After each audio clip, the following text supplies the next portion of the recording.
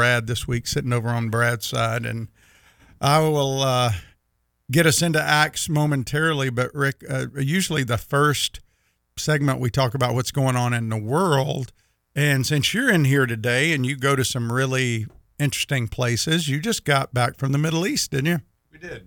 Yeah, took a team over there for a 10-day trip, and God was glorified by reaping a harvest for himself. So you were over there with a group, and what was the purpose when you went over there? Like when you go over to the Middle East like that, like I know some groups go over there and they're told you can't share the gospel with anybody, just go over there and we're just going to love people and we're going to be loving but we're not going to share the gospel. Is that what you guys do? No, as you know, what's the most loving thing we can do for somebody? The most loving thing we can do is share Jesus with them. Yeah. So, I mean, we can serve people all day long, but if we're not sharing the gospel, then they're not meeting their needs, because our greatest need is a personal and intimate relationship with our Creator God. Yeah, it is the most loving thing we can do to somebody. In fact, we live in a culture here in America now where people are told that it's loving to just let people believe what they want to believe.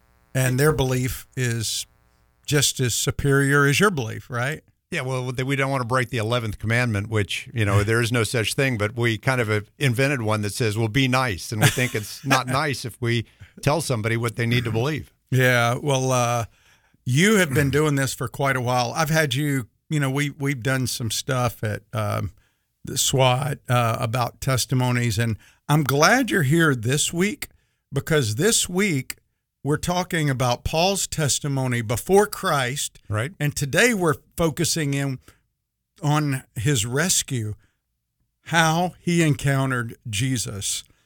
And you and I both share this view because we've talked about it before.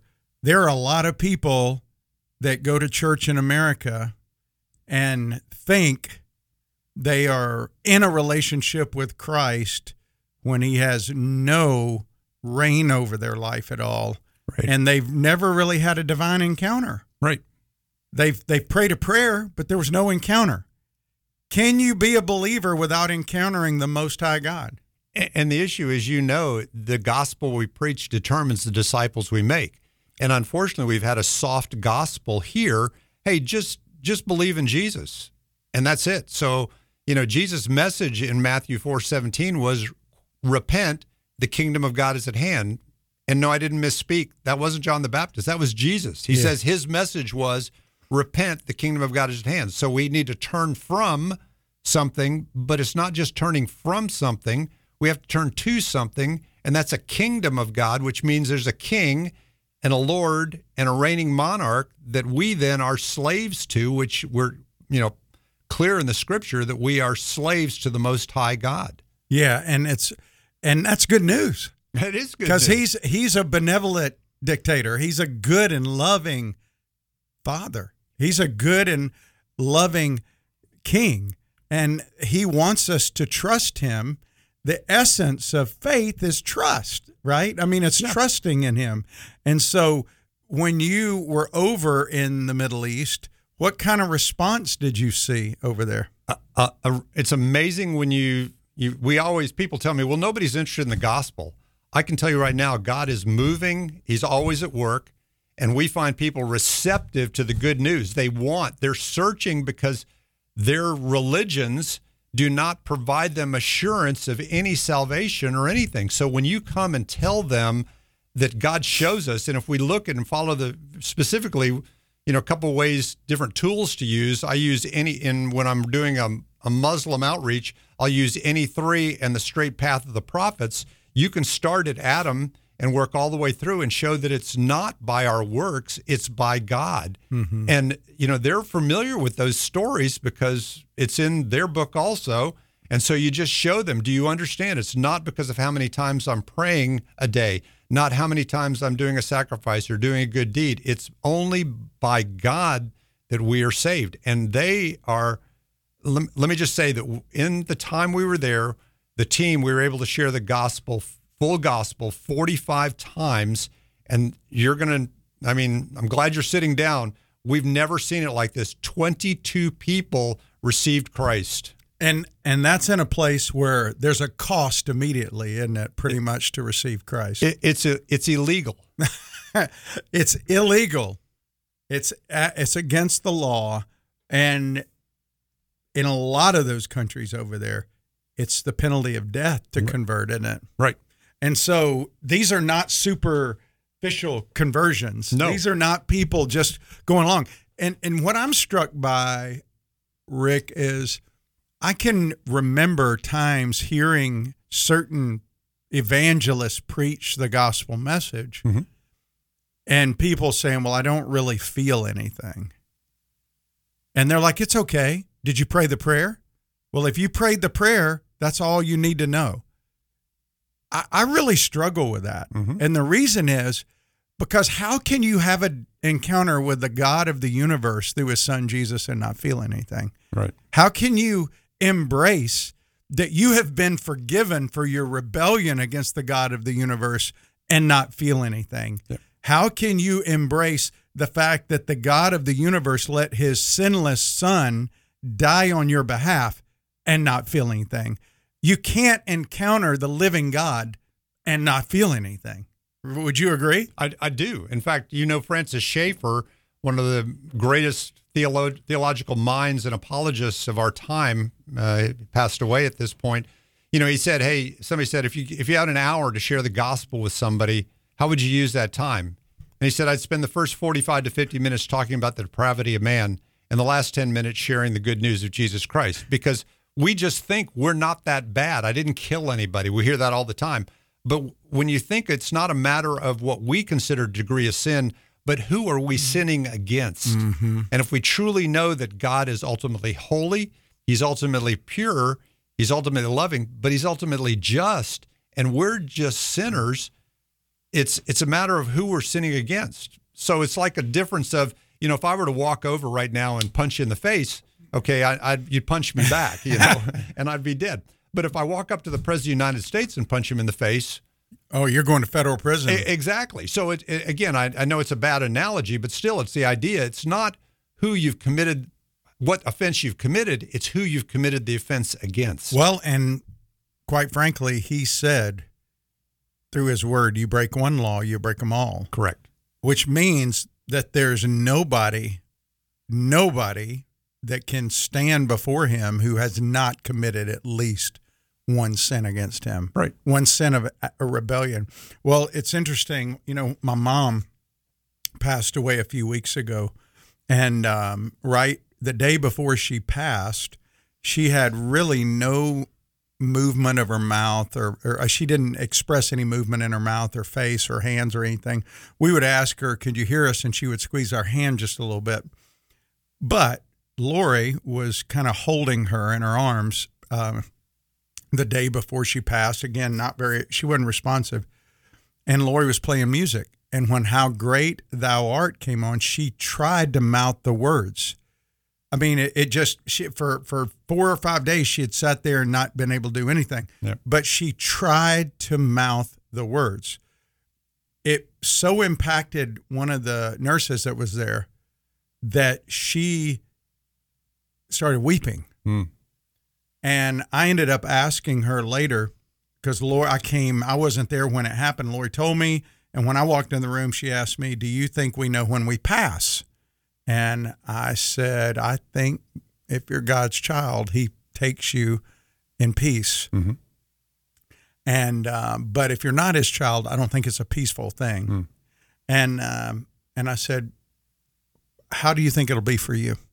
I mean, like if you were to pass and stand before him and he were to say, why should I let you into my heaven? What would you say?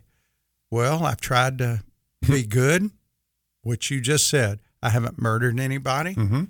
And most people believe that they can be good enough. They're hopeful that their good will outweigh their bad, not realizing that one bad, only one, destroys the whole life. Right. 60, 70, 80, 30, 40, it doesn't matter how many years. One sin makes you unholy in God's eyes, and you're never good enough. Only Jesus can make us good enough. And it's not just knowing about him, it's responding to his call on your life to follow and allow him to indwell you and you to be born into his family. I mean, because the thing is, for most people in churches in America, we feel, and feel is the key word, we feel okay if we go to church and we know the gospel. Right. But a lot of people know it and don't respond to it. Don't you see that too? Absolutely. I mean, I was raised in a church. I thought, hey, receive Christ, go to church, give your 10%, try to live a good life, and live the American dream. I thought that was the answer until I came to the realization that that's not what Jesus said, and that's not the gospel. And so I would just say two examples. Just, we did and again, it's fresh because we did the pathway, the straight way of the prophets.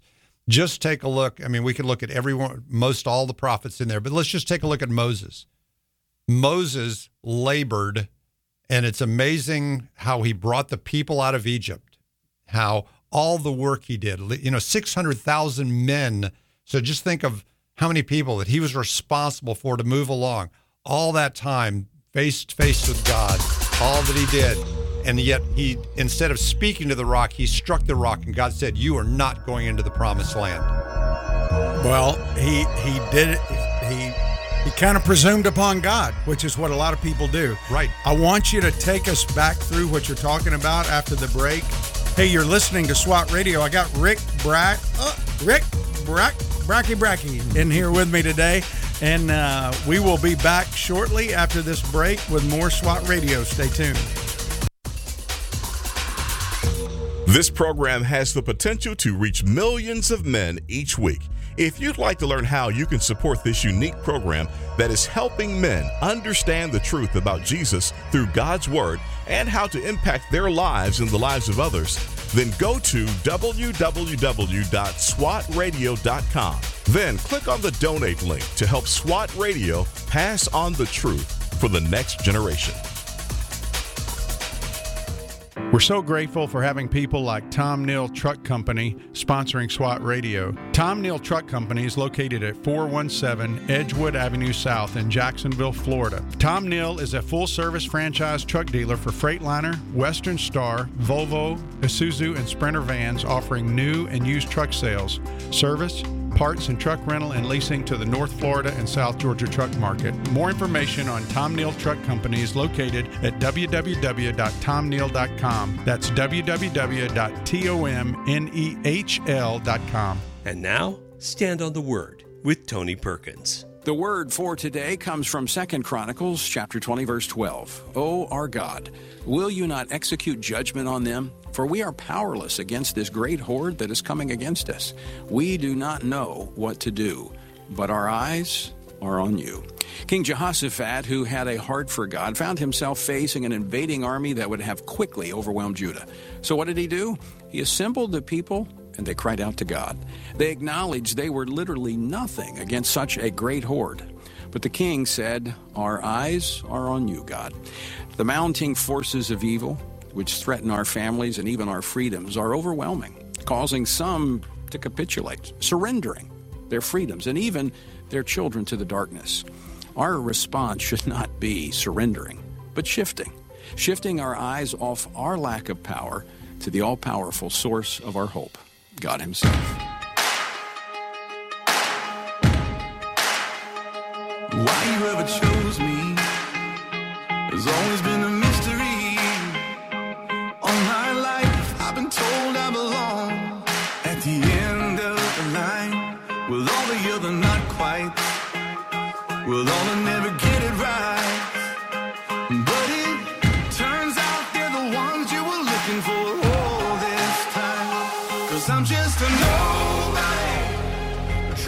Hey, welcome back to SWAT Radio. SWAT stands for Spiritual Warriors Advancing Truth, and I'm so thankful to the people in Meridian that listen on WMER and WMOX, our two stations there.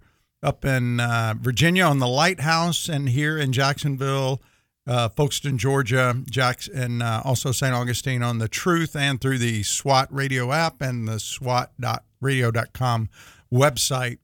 I love that song, Rick. It's we're just a bunch of nobodies trying to tell everybody about the somebody that really matters. Mm-hmm. And we were just talking, and before we went to break, you were talking about the prophets and how the prophets were pretty much nobodies too. Mm-hmm. In fact, the one you mentioned before we went, Moses, were you talking about Moses, right? Mm-hmm. Correct. Moses didn't even want to be a prophet. Right. He said, I stutter, I can't talk. And God said, hey, who made you like that? I did.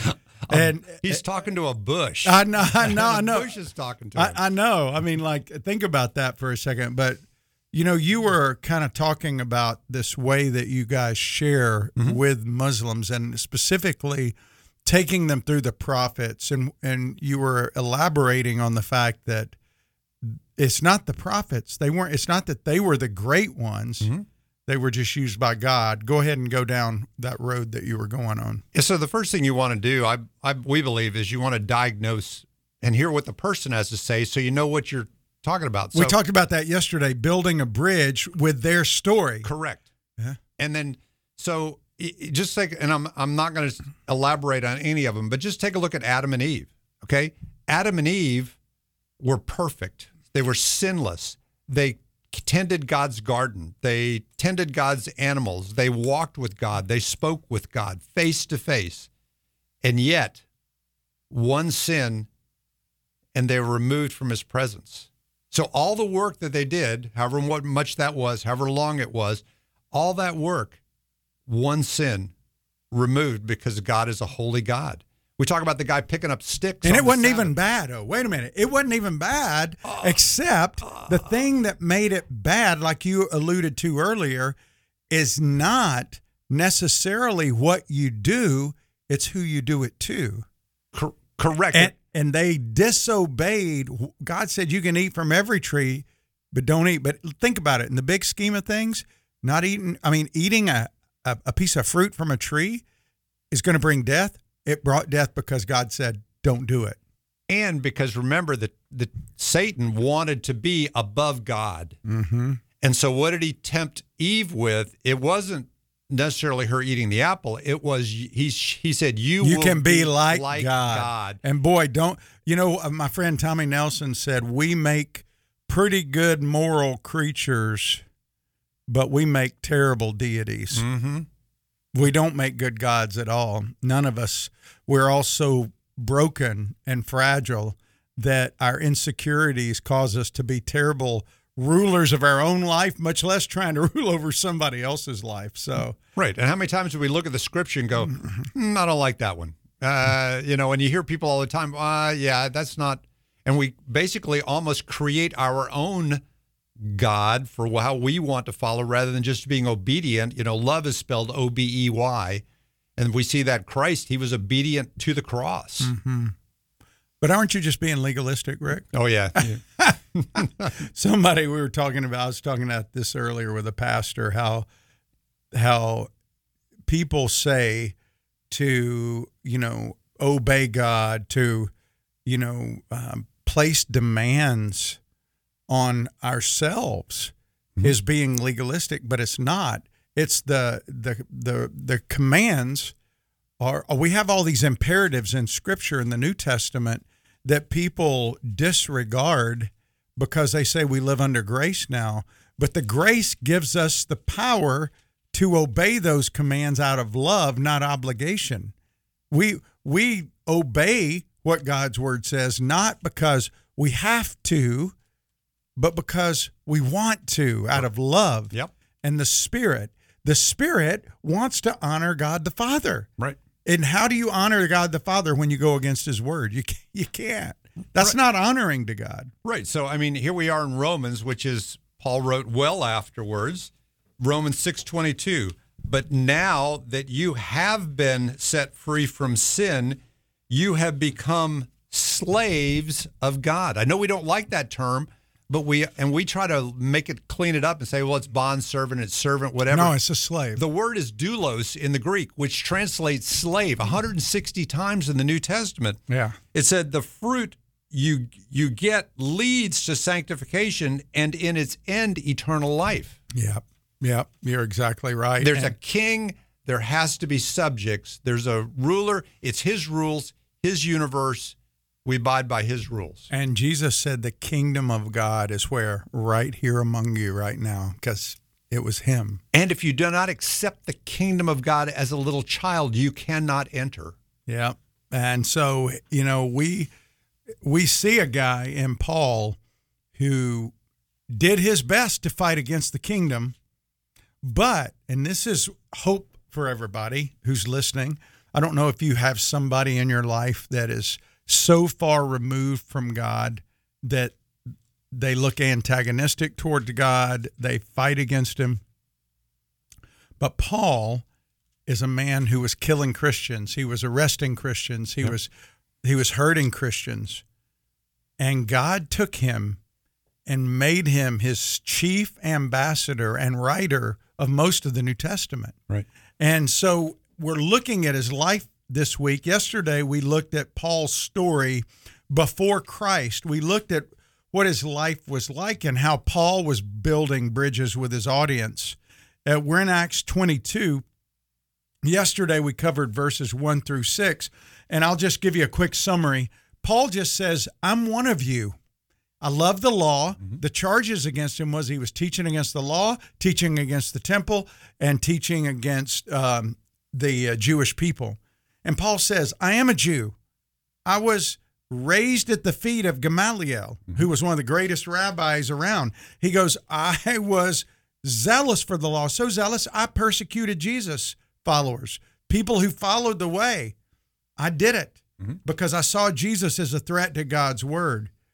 And so much so that I was going to Damascus, and he's telling them, this is who I was. I was just like you. And yesterday I said, Rick, the people must have been scratching their heads because there was so much confusion. Some people have been going, why are we beating this guy?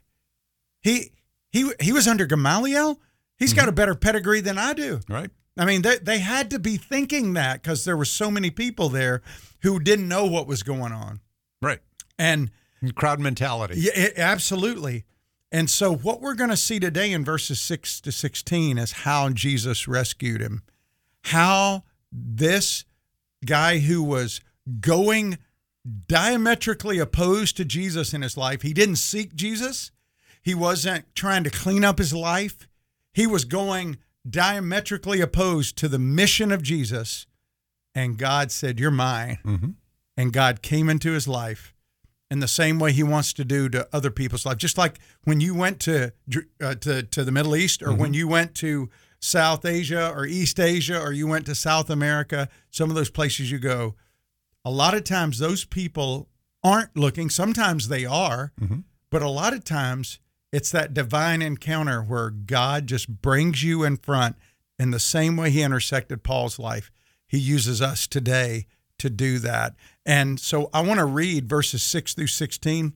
And actually, we're going to read starting in verse 6, and then we're going to come back and look at how Jesus rescued him for the rest of the program today. So starting in verse 6, Paul says, as I was on my way and drew near to Damascus, about noon, a great light from heaven suddenly shone around me. I fell to the ground, and I heard a voice saying to me, Saul, Saul, why are you persecuting me? And I answered, who are you, Lord? And he said to me, I am Jesus of Nazareth, whom you are persecuting. Now those who were with me saw the light, but they didn't understand the voice of the one who was speaking to me, and they didn't understand it at all. And I said, what shall I do, Lord? And the Lord said to me, rise and go into Damascus, and there you will be told all that is appointed for you to do. And since I could not see because of the brightness of that light, I was led by the hand by those who were with me and came into Damascus. And one Ananias, a devout man according to the law, well spoken of by all the Jews who lived there, came to me and standing by me said to me, Brother Saul, receive your sight. And at that very hour, I received my sight. I saw him, and he said, the God of our fathers, that's a very Jewish phrase, by the way, the God of our fathers appointed you to know his will, to see the righteous one, and to hear a voice from his mouth. For you will be a witness for him to every one of what you have seen and heard. Now, I just want to, let me finish. And now, why do you wait? Rise and be baptized and wash away your sins, calling on his name. These are the very words of God. He says in verse 15, you'll be a witness for him to everyone of what you have seen and heard. Do you know, if you're listening today, that's all God wants from you, to be a witness to everyone of what you have seen and what you have heard. And I can't tell you, Rick, how many times I get excited when I get to do that. I was on a plane just the other day. I got to share in the Atlanta airport. I got to share on the plane. And just to be a witness of what my divine encounter, that we all should be looking for those opportunities and asking God. And when we come back, we're going to kind of go verse by verse through these 10 verses, and we're going to look at some key points of them and see how Jesus rescued Paul, and think about our own story. How did he rescue me? So stay with us. This is going to be the news on the half hour, and we'll be right back with more SWAT Radio. If you'd like to contact SWAT Radio, the toll-free number is 1-844-777-7928. That's 844-777-7928. Continues to point to a possible robust economy. Fed Chair Jerome Powell testified before the Senate earlier today. This is SRN News. Hi, I'm Todd Nettleton, and this is the Voice of the Martyrs Radio. After a devastating tsunami, Pastor Srikanth and other survivors were relocated from Pasikuda to another village in Sri Lanka, where they began to share the gospel. But 15 years later, Hindu villages began opposing Pastor Srikanth's outreach. The villagers armed themselves and leveled death threats against believers in the village, and government officials even threatened to take away Pastor Srikanth's house. But the believers refused to stop meeting. After a more aggressive and brutal attack, charges were filed against the attackers and Pastor Srikanth. Yet, despite the ongoing legal proceedings, the church continues to gather in a shed. Pray for the protection of these persecuted believers. I will not let my brothers and sisters suffer in silence, nor will I let them serve alone. To join me in prayer for persecuted Christians, go to vomradio.net. There's some delays because of a crash on Butler Boulevard westbound at the ramp from Hodges Boulevard. Also, there's a multi-vehicle accident on the East Beltway 295 southbound at the ramp from Monument Road. And there's a broken down vehicle on the West Beltway 295 northbound between San Jose Boulevard and the Buckman Bridge. Partly cloudy tonight, low 59. Wednesday, sunny and breezy, high 70. From the Traffic and Weather Center, I'm AJ. SWAT Radio is brought to you in part by Ace Door and Window Service, Inc.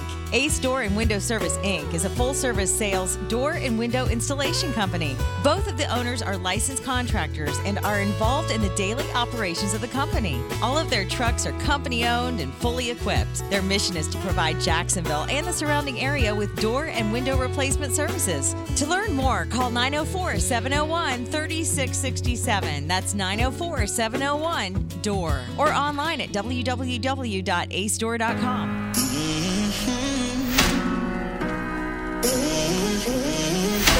I push, I pull, go back and forth, finding myself pounding on a locked door. I try to make it out alone without your help, but I know I'll never win this war. I can never be free without you. I can never be me without you. Hey, welcome back to SWAT Radio. It's Doug McCary of His Light Ministries, and today is my brother Rick, one of my SWAT brothers who travels a lot and does a lot overseas trying to share the good news. And There's only one freedom hymn, and it's about Jesus. He's the only one that's going to bring freedom. There's a growing movement among young people today to go away from the church. And listen, no question that the church in America has been deeply affected by our materialism, our pluralism, our lack of conviction.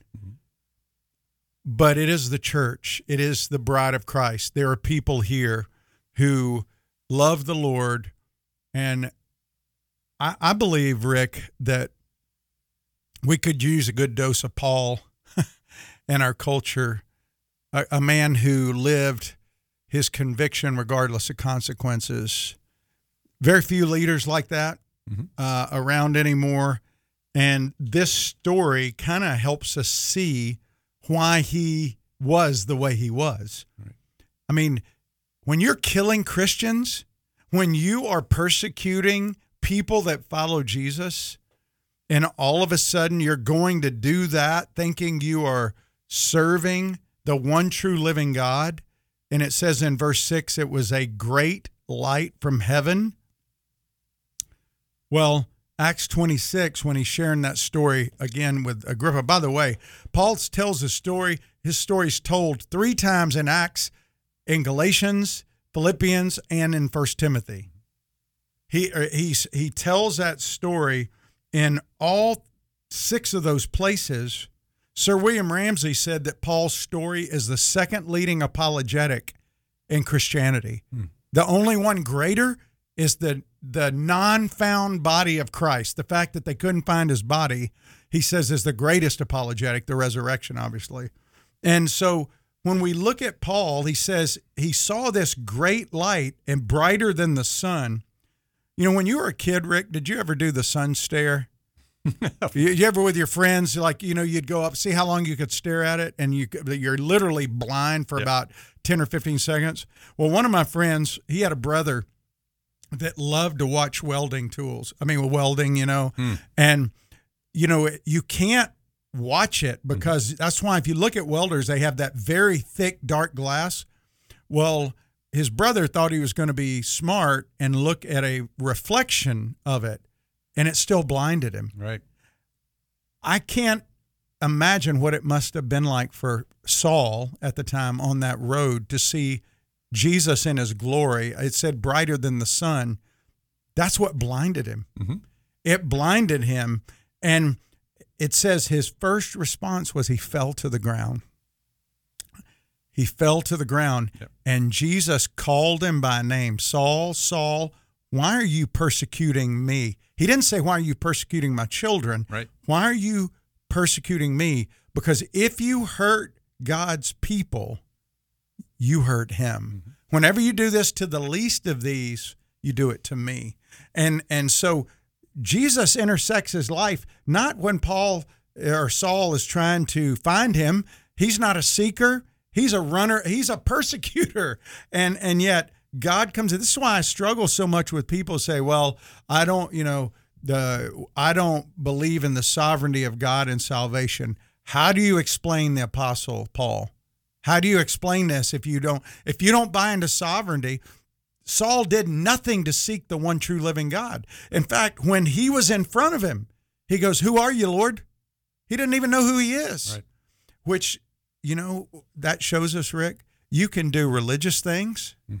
You can be the biggest brain in the room about all the theology. But if you're not following the one true living God, you're not going to know him when you see him. Right. And when he was in front of him, he didn't even know who he was. He did not know God. Right. But I bet if you had asked all the other people around him, they would have thought he was a godly guy because of all the stuff he was doing on behalf of the Sanhedrin. And so often people are doing that even in our culture. Oh, they go to church, they do the missions, they give their money, they read their Bible, but they don't know him. Right.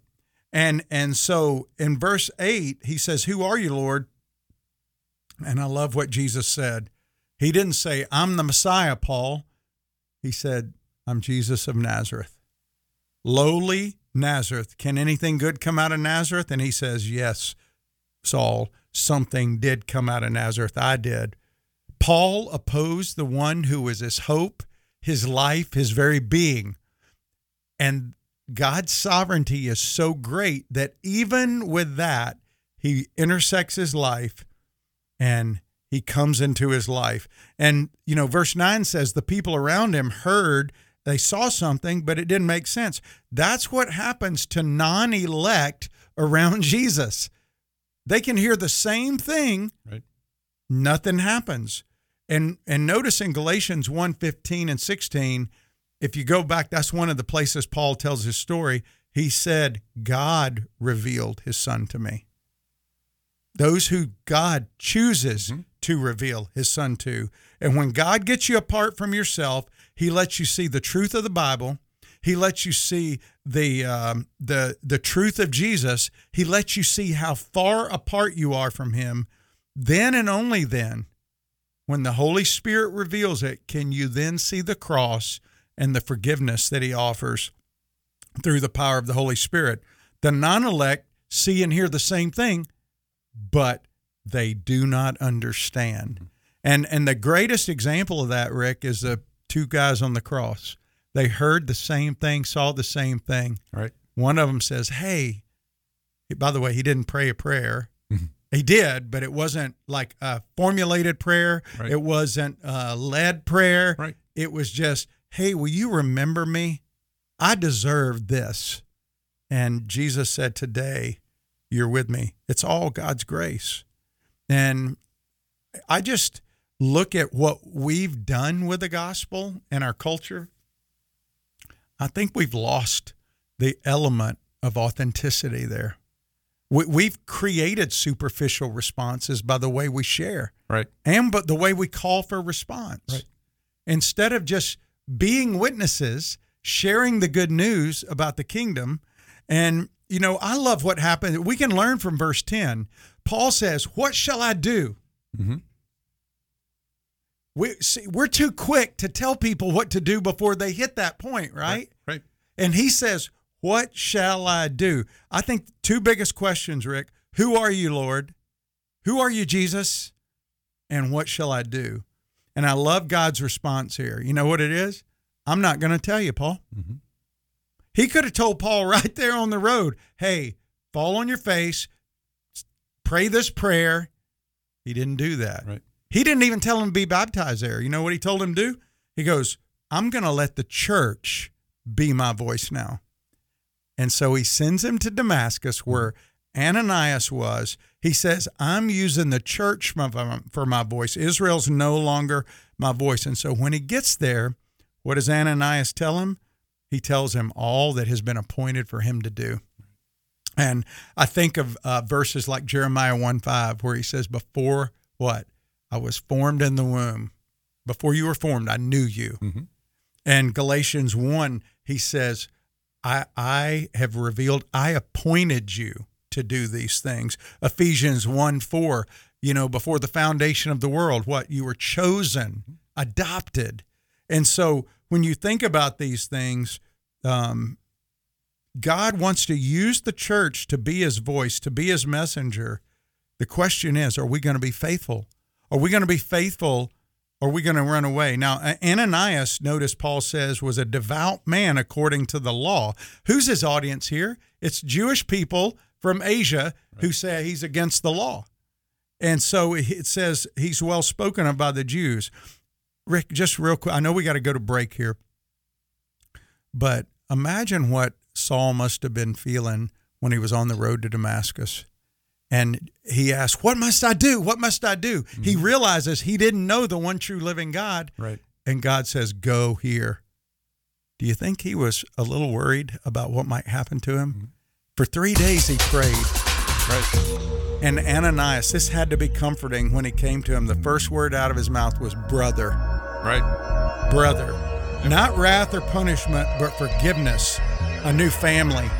And we're going to come back from this break, and we're going to listen to what Ananias said after he said brother. And I think it's instructive for us when we think about our own journey of faith. So stay with us. We're on our last break, and we're going to come in for our last segment. If you want to call 844-777-7928. That's 844-777-SWAT. Be happy to take your calls, or you can send an email to ask@swatradio.com. We'll be right back after this last break.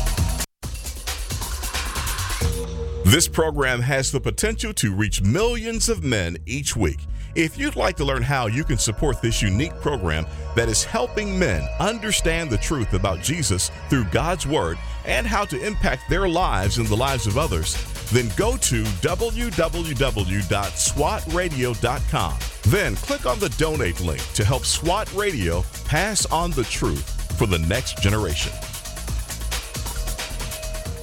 You are invited to participate in a broadcast ministry of First Conservative Baptist Church with Dr. Gene A. Youngblood. And let's face the issues. This program allows you, the listener, to call in and ask your questions about current issues. Dr. Youngblood deals with moral, ethical, and political issues that face our culture and the church. Tune in every Saturday morning at 9 a.m. on 91.7 for expository preaching by Dr. Gene A. Youngblood. Dr. Youngblood is the pastor-founder of First Conservative Baptist Church and the founder-president of Conservative Theological University. Let's Face the Issues can be heard daily on 91.7, 91.3, and 91.9. at 11:30 a.m. and rebroadcast daily at 100.3 FM at 9 p.m. Don't miss these relevant broadcasts. Invite others to tune in also. Men, if you do not have a growing relationship with God, it becomes impossible to be the husband God wants you to be. Lonnie Berger, author of Every Man a Warrior. Ephesians 5:25 tells husbands to love their wives like Christ loved the church and gave up his life for her. For a man, dying to self so as to live for something bigger, his wife and children, is a hard but good thing. Life is lived in the context of relationships, and this dying to self process is part of coming to maturity in Christ as a man. When we don't die to self, we tend to pass our wounds and bad relating patterns on to our children. Spending time with Jesus each day in the Word and prayer gives us the grace to die to self and become the husband and father God wants us to be. To learn more, text the letters TWR to 77222.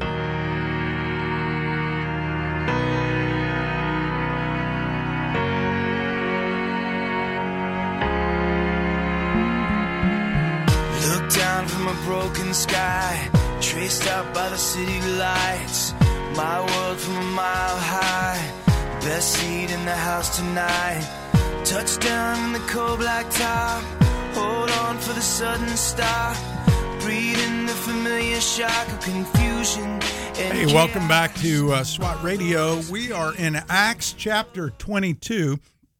We're talking about how God rescued Paul, or he was Saul at the time, hadn't changed his name yet. We're just kind of been working through verse by verse. We were in verse 13 where he says, brother, Ananias, because Paul goes, what shall I do in verse 10? He was blinded. And by the way, I didn't hit this, Rick, but I find it interesting. Paul was going to wield punishment, to wield a stick, going in prideful, and he was led by the hand. He went to Damascus humbled and helpless instead of prideful and prosecuting. Right. And God says, you're going to have to go there, and my church is going to tell you what to do. And Ananias did. He says, brother. And then he says this in verse 14, and this is really good. If you're listening out there, this applies to you. I don't think there's a preacher around who loves God's word who would disagree with this, that the God of our fathers appointed you, if you're his child, to first of all, to know his will. To know his will. I mean, that for us, everybody, people say, well, I just want to know what God's will is. I want to know what God's will is. Well, you got to know his word to know his will. Paul was a guy who knew the word of God. He just didn't know the God who wrote the word. He was a student of the Old Testament. He knew the Torah. He studied under Gamaliel. You didn't get to study at the feet of Gamaliel unless you were a top-notch disciple. Right. And so he knew God's word, but he didn't know God. So if you're out there, and there's a lot of people that know God's word, but they don't know Jesus. They're religious people, just like Paul. And God says, hey, you've been appointed to know God's will, see the righteous one. Now, this is important because Paul was an apostle sent directly, big A apostle, who had the healing power and the authority of an apostle. And to meet that qualification, you had to be a visual witness of the resurrected Christ. And he was, because he saw him on the road to Damascus. Right. And so, and the third thing, I love this too. It says that you will hear a voice from his mouth. God leads us by his word. That's how he leads his people, like a shepherd leads the sheep by his word, not by sight, right, but by his word. And so God gives Paul a new family, a new view of God, a new view of life, a new purpose. He went from an enemy, Rick, to an apostle in 3 days. Right. Now, can God do that today?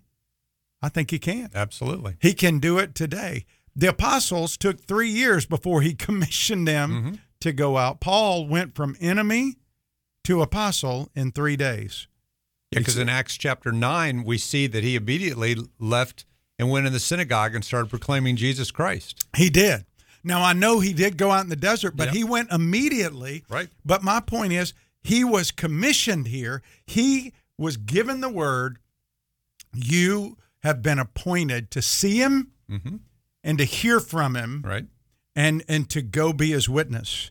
And so, and he never wavered from the fact that he saw Jesus. Oh no, he, and so here's what's really interesting, and I hope our listeners can grasp this, because it took me a little while to kind of work through this in my head. What Paul's doing is his first defense to all these Jewish people who said he hates the law, he hates the temple, and he hates us.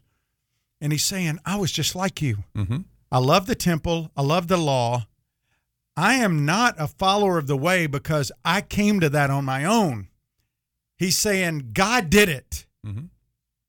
God met me on the road. Jesus came to me. This was real. This was my experience.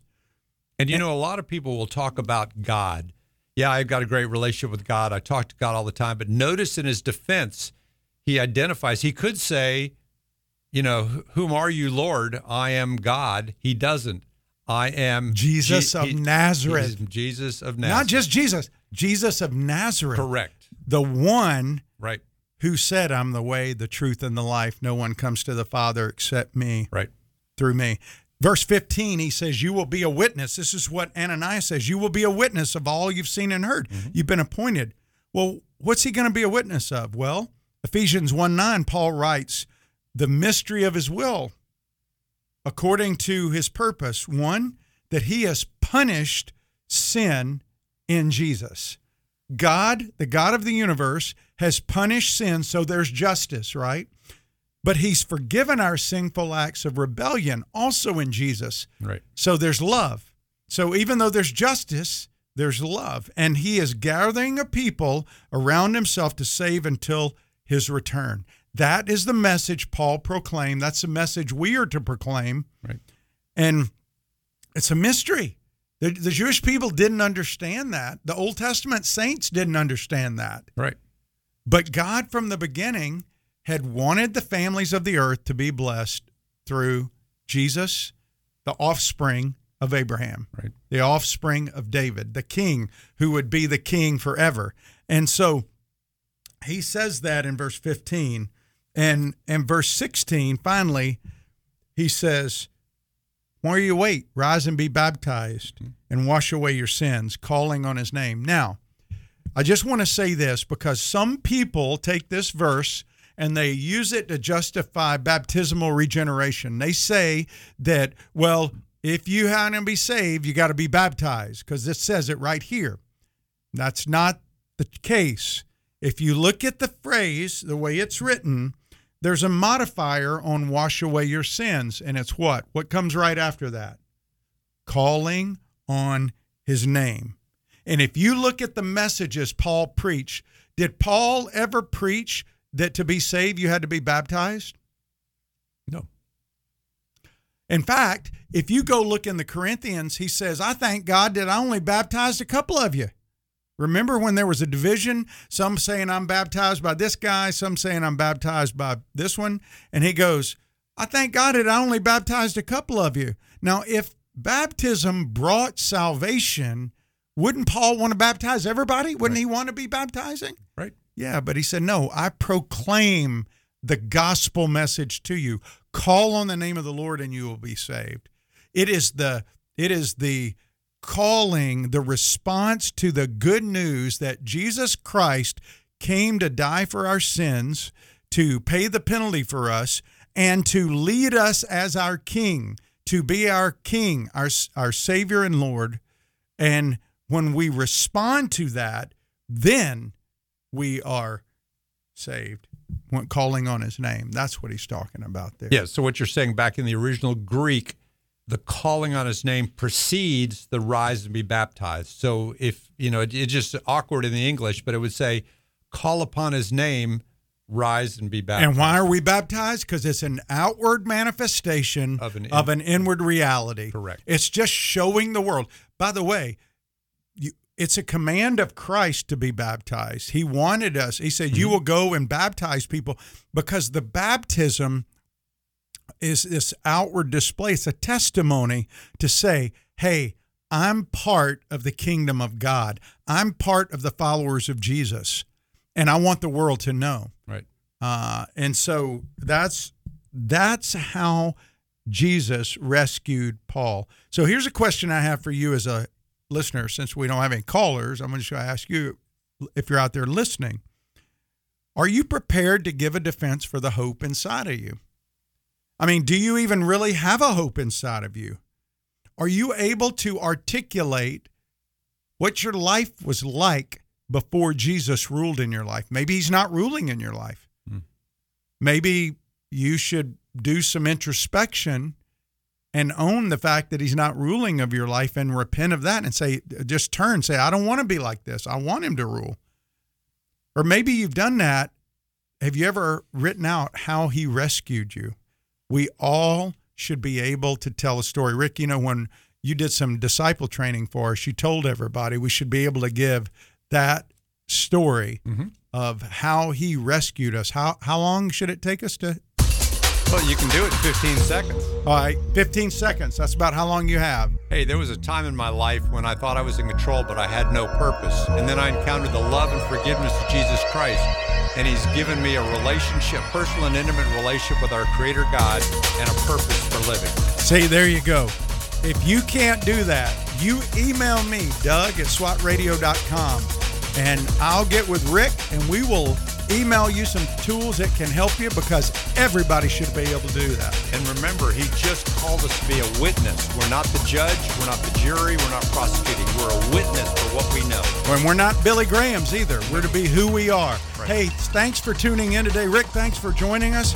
Hey, if you want to listen to this program and hear Rick share that 15-second elevator testimony again, you can by going to www.swatradio.com. That's www.swatradio.com. We'll be back tomorrow with Brad. Take care.